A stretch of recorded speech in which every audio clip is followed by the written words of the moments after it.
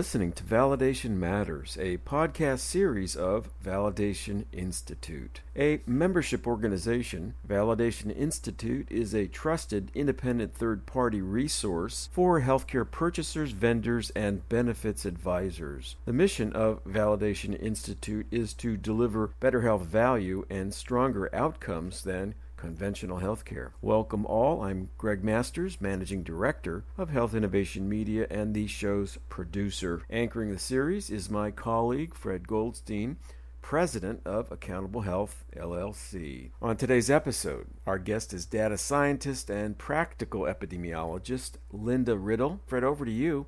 Help us get to know Linda and her work at Validation Institute. Thanks so much, Greg. And Linda, welcome to the show. Thank you. Yeah, it's a pleasure to have you on today, Linda. I know we've worked together over the last couple of years on different projects and things. So why don't you give the audience a little bit of your background? So I am somewhat of a hybrid between a data scientist and an epidemiologist, which simply means I love to wrangle with the data sources once the hypothesis or question has been framed about what we're analyzing.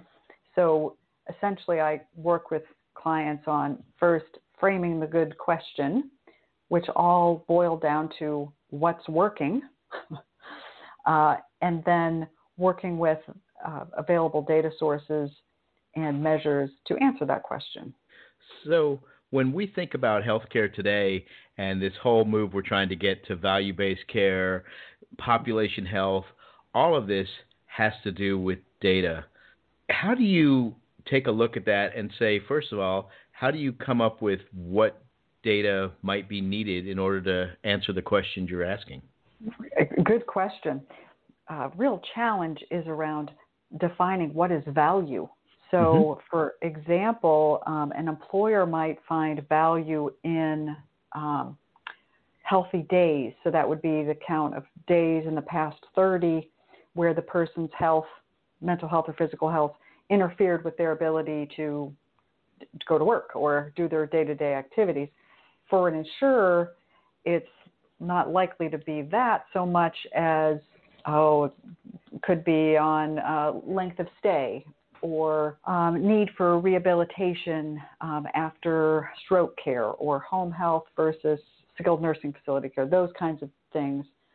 So it depends on who you're talking with, what value means, and how to develop a data source around that, which brings you to your next challenge of unforeseen consequences. When you focus on something to measure, and there are human beings involved,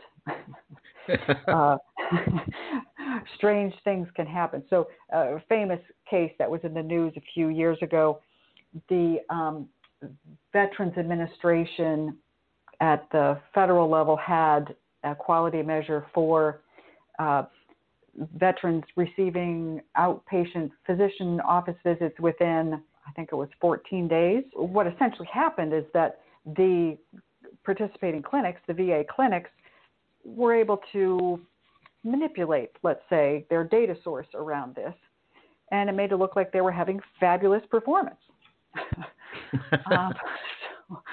So there's those kinds of things too with unintended consequences. Yeah. So as an example of that, they were reporting that they had these great results for this, whether it was a 14-day, visit time or something, getting it within 14 days.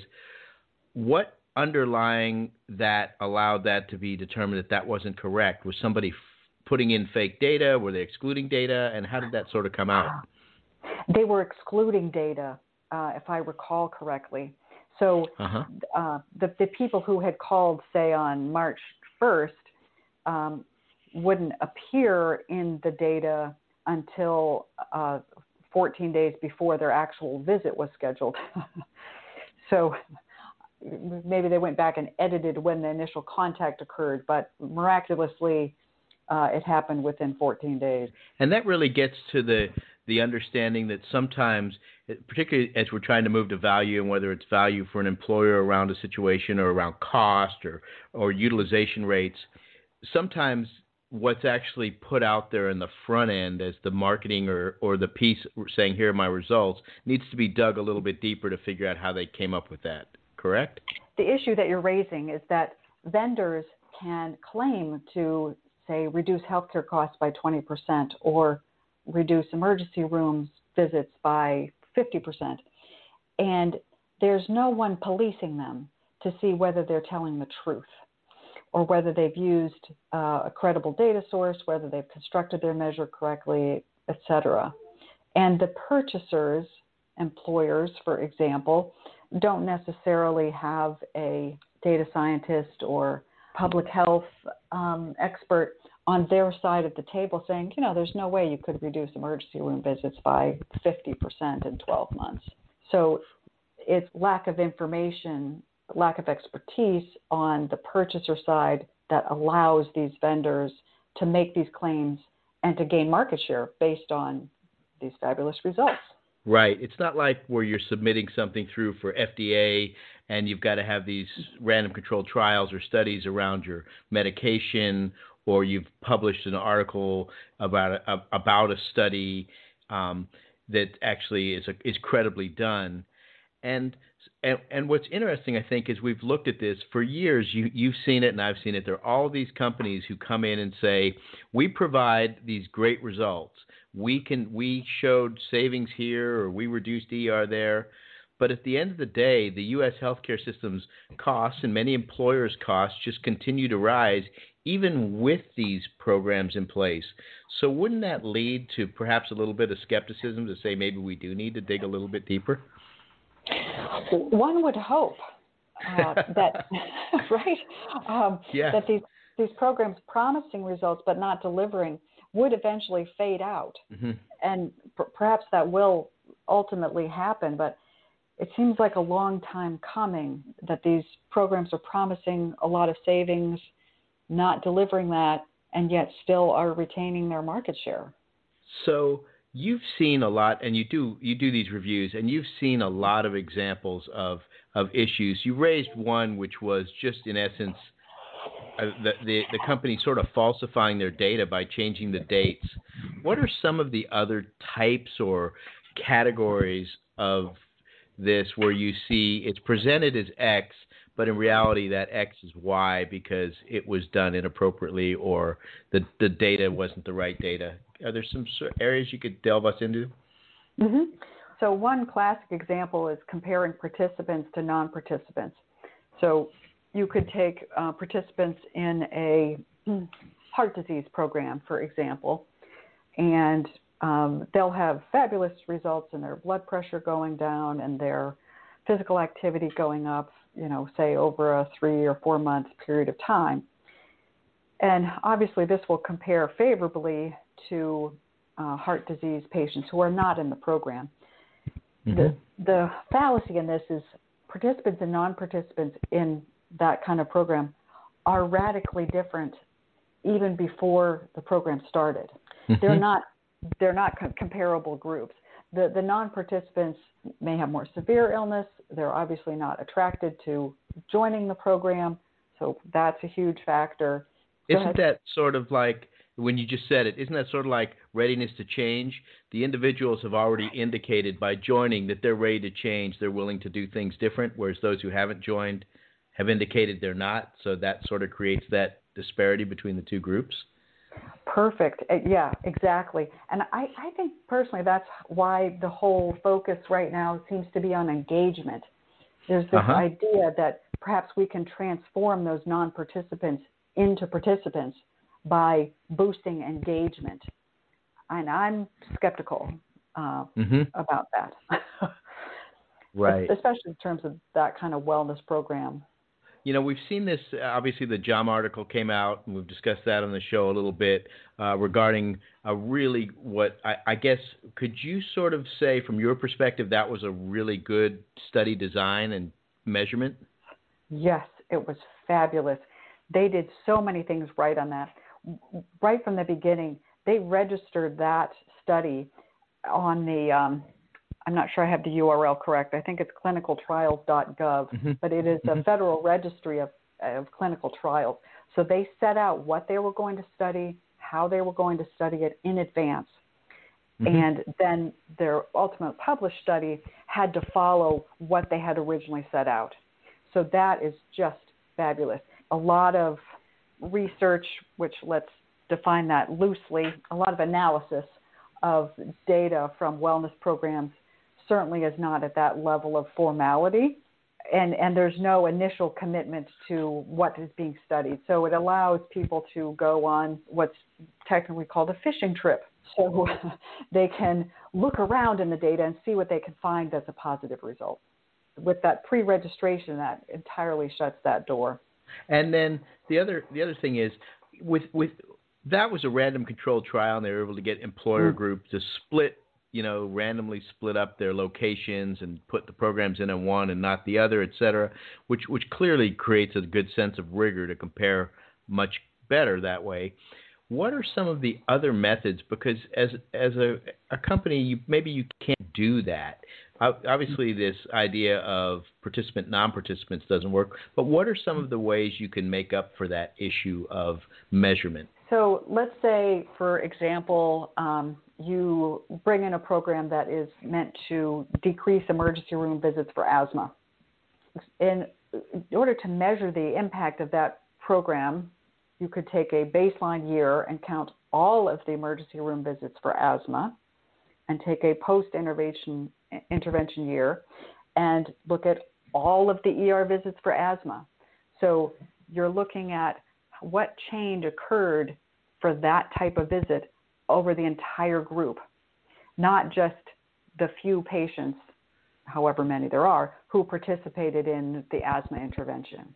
Right. So let's say there were 100 patients and they had X number of visits, and then you had 100 in that intervention year. You intervened with 20 of them, but you look at all 100's visits. Is that the way you're doing it? Correct. And that also points to an interesting thing, and I don't know what your comment may be on this one, is there is a need to, in essence, get as many of those people engaged in your intervention as possible, because if somebody comes back and said, well, I had 2%, I only took the 2% highest risk asthmatics, the likelihood of them actually having created a change is lower? Correct. So there is a phenomenon technically called regression to the mean. But the layperson's summary of that is things go back to normal, essentially. So that high-risk asthma patient, say in year 2000, they had a hospitalization, they had exacerbations, they had all kinds of problems. The chances are, in the year subsequent to that, they had none of those things, or maybe one emergency room visit and not a hospital stay. So outliers are always on their way back to average, and vice versa, perhaps. There's always some percentage of your group that's going to crop up as a high-cost patient. That can't generally be foreseen, but the outliers are always on their way back to normal. So if you have an intervention that is specifically for your outliers, you can pat yourself on the back for doing a great job just simply because the time goes by and they would have had their trip back to normal regardless of whether the program was there or not. Got it. When you're talking to employers or vendors, what are some of the key things you discuss with them? Because I know you also provide, some consultative services to these companies. One of the big things is data sources. A lot of vendors have contact with participants through an app, through phone contact, all kinds of different ways that they have contact with the participant. So they have the opportunity to ask questions. And instead of jotting a few questions on the back of an envelope, they can use what are called validated survey questions. Some of these are open source, meaning they're available for free. Other ones you have to pay for. What it means is that when you use this survey question, it's been tested and studied to deliver consistent and reliable data for you. And certain questions, there's public health data sets on them. So, for example, if you ask your participants their called self-perceived health status, simply ask them, would you say that your health is excellent, very good, fair, or poor? Sounds like a very simple question, but it's been studied worldwide. And it correlates to the risk of having high medical costs, all kinds of different things. So asking that simple question and showing change over time in those responses is a fantastic way to show improvement, hopefully improvement, in a group's health status. Sometimes it's very simple things like that, like just add this one question to your participant survey and we'll get some good data from it. Sometimes it is shifting how they're thinking about their savings. So a vendor might say a price transparency app that encourages employees to shop for their MRI or, whatever services. Instead of saying we're saving money when a person uses the app and goes to a lower cost provider. That's one way of looking at it. But the better way, the broader, stronger way is to say, did the entire group spend less money on these services once this app was available to them?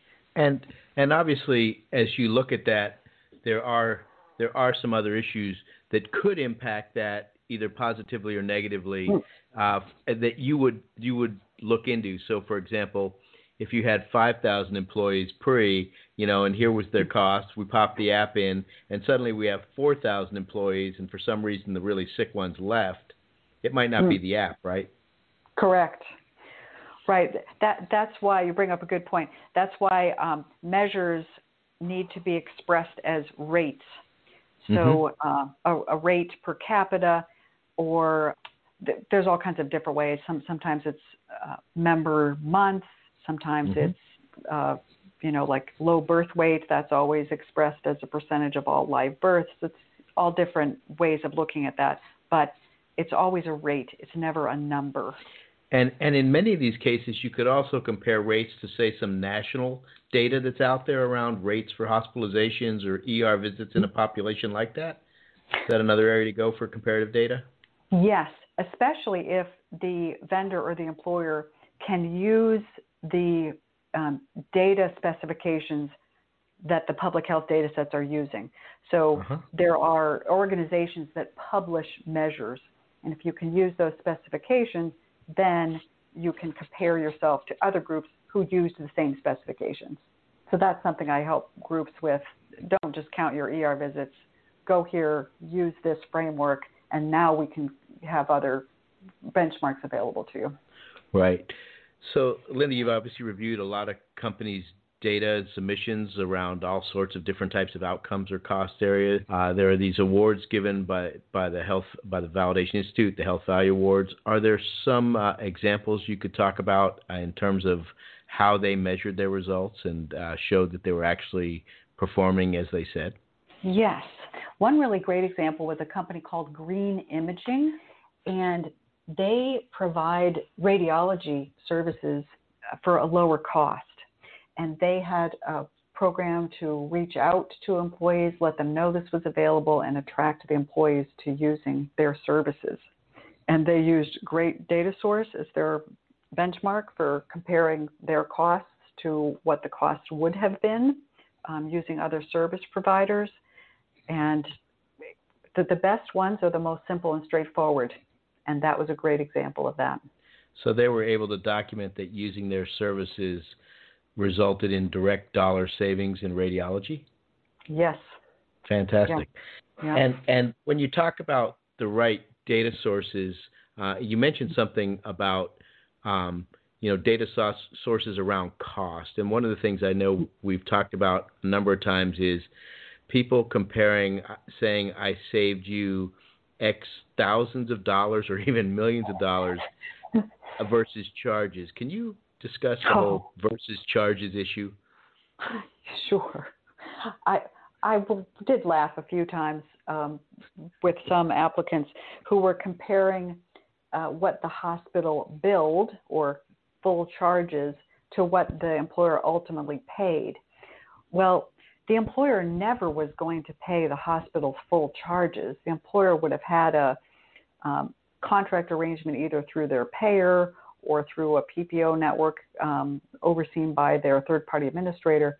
So that's the wrong benchmark. And it looks like a fabulous amount of savings because it's, 60% less than what the charges were. But it's not the right reference point. Right. And in fact, I know that at least in a couple cases I've seen, and you may have seen the same thing, is they don't tell you it's actually compared against charges or bills unless you would ask them. So something Right. clearly people should be asking. Right. And when they're applying for the Health Value Award or something along those lines, I'm asking them. Uh-huh. Right. Yeah. And so what are some of the other things people should be asking their vendors or their TPA or whatever about the results? So my very first step in looking at a review is to look for other published research showing that this kind of intervention had the results, say a cost savings or quality improvement, that the vendor is promising. Very first step. Has anyone done this type of intervention and had the kind of results that you're talking about? And it's a step that I think a lot of people skip, in part because it just seems too basic, or it seems like something you don't need to ask. I always make that step. I always look for the literature to say, does a health literacy program, for example, reduce emergency room visits? Or does a maternity program increase birth weights? Those kinds of, they're very basic, very straightforward questions, but that's where I always start. And I think a lot of people just rely on conventional wisdom for that step, and it's to their detriment. A lot of programs do not have the results that are promised. Right. That's sort of the foundational basis of this underlying intervention is likely to do X because it's been shown to do that. And oftentimes, I guess we just believe that, when in truth, that underlying intervention has no real studies to show it's done anything. Correct. And a health literacy program may reduce emergency room visits, but it may have no impact on, say, the length of stay for an inpatient visit. So it's always worth taking that step. So in terms of a question an employer should ask their vendor or TPA, is there some published third-party literature showing this result for this type of program? And that points to another issue that I think is important. You mentioned third-party literature or even third-party studies. In much of the healthcare industry, the purported results are done by studies by the company themselves on their own folks or, folks they have. Doesn't that in itself create some inherent bias? Correct, which makes it even more important, in my mind, to find some other source that's had similar results.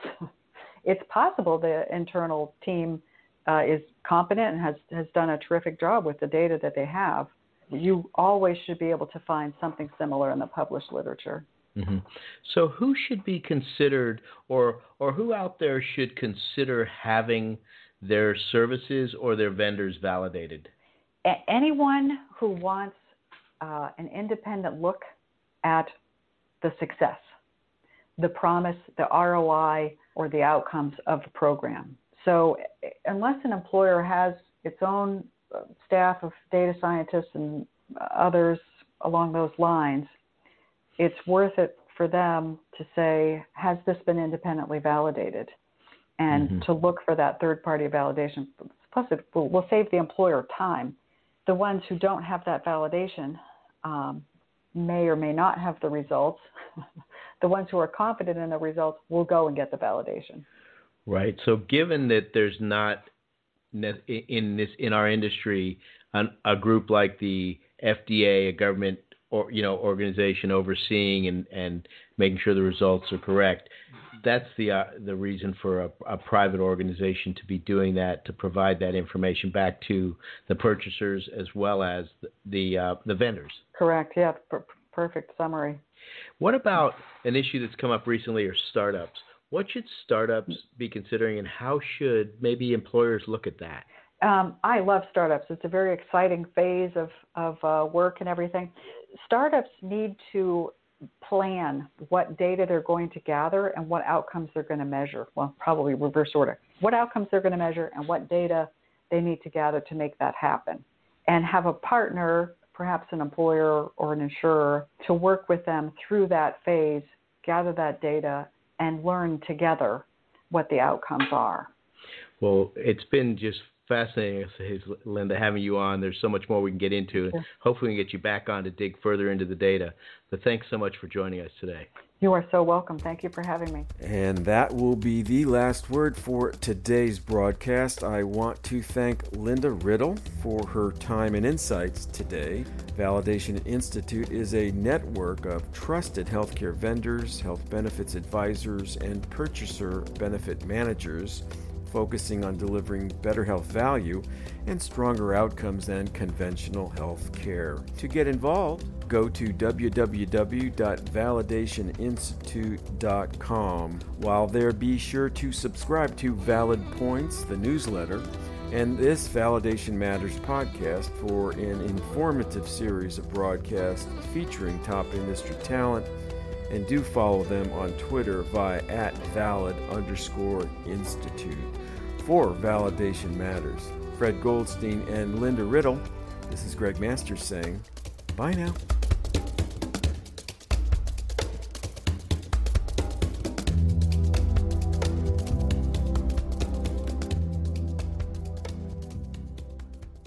Hello, it is Ryan, and we could all use an extra bright spot in our day, couldn't we? Just to make up for things like sitting in traffic, doing the dishes, counting your steps, all the mundane stuff. That is why I'm such a big fan of Chumba Casino. Chumba Casino has all your favorite social casino-style games that you can play for free anytime, anywhere with daily bonuses. That should brighten your day a little. Actually, a lot. So sign up now at ChumbaCasino.com. That's ChumbaCasino.com. No purchase necessary. VGW Group. Void where prohibited by law. See terms and conditions. 18+.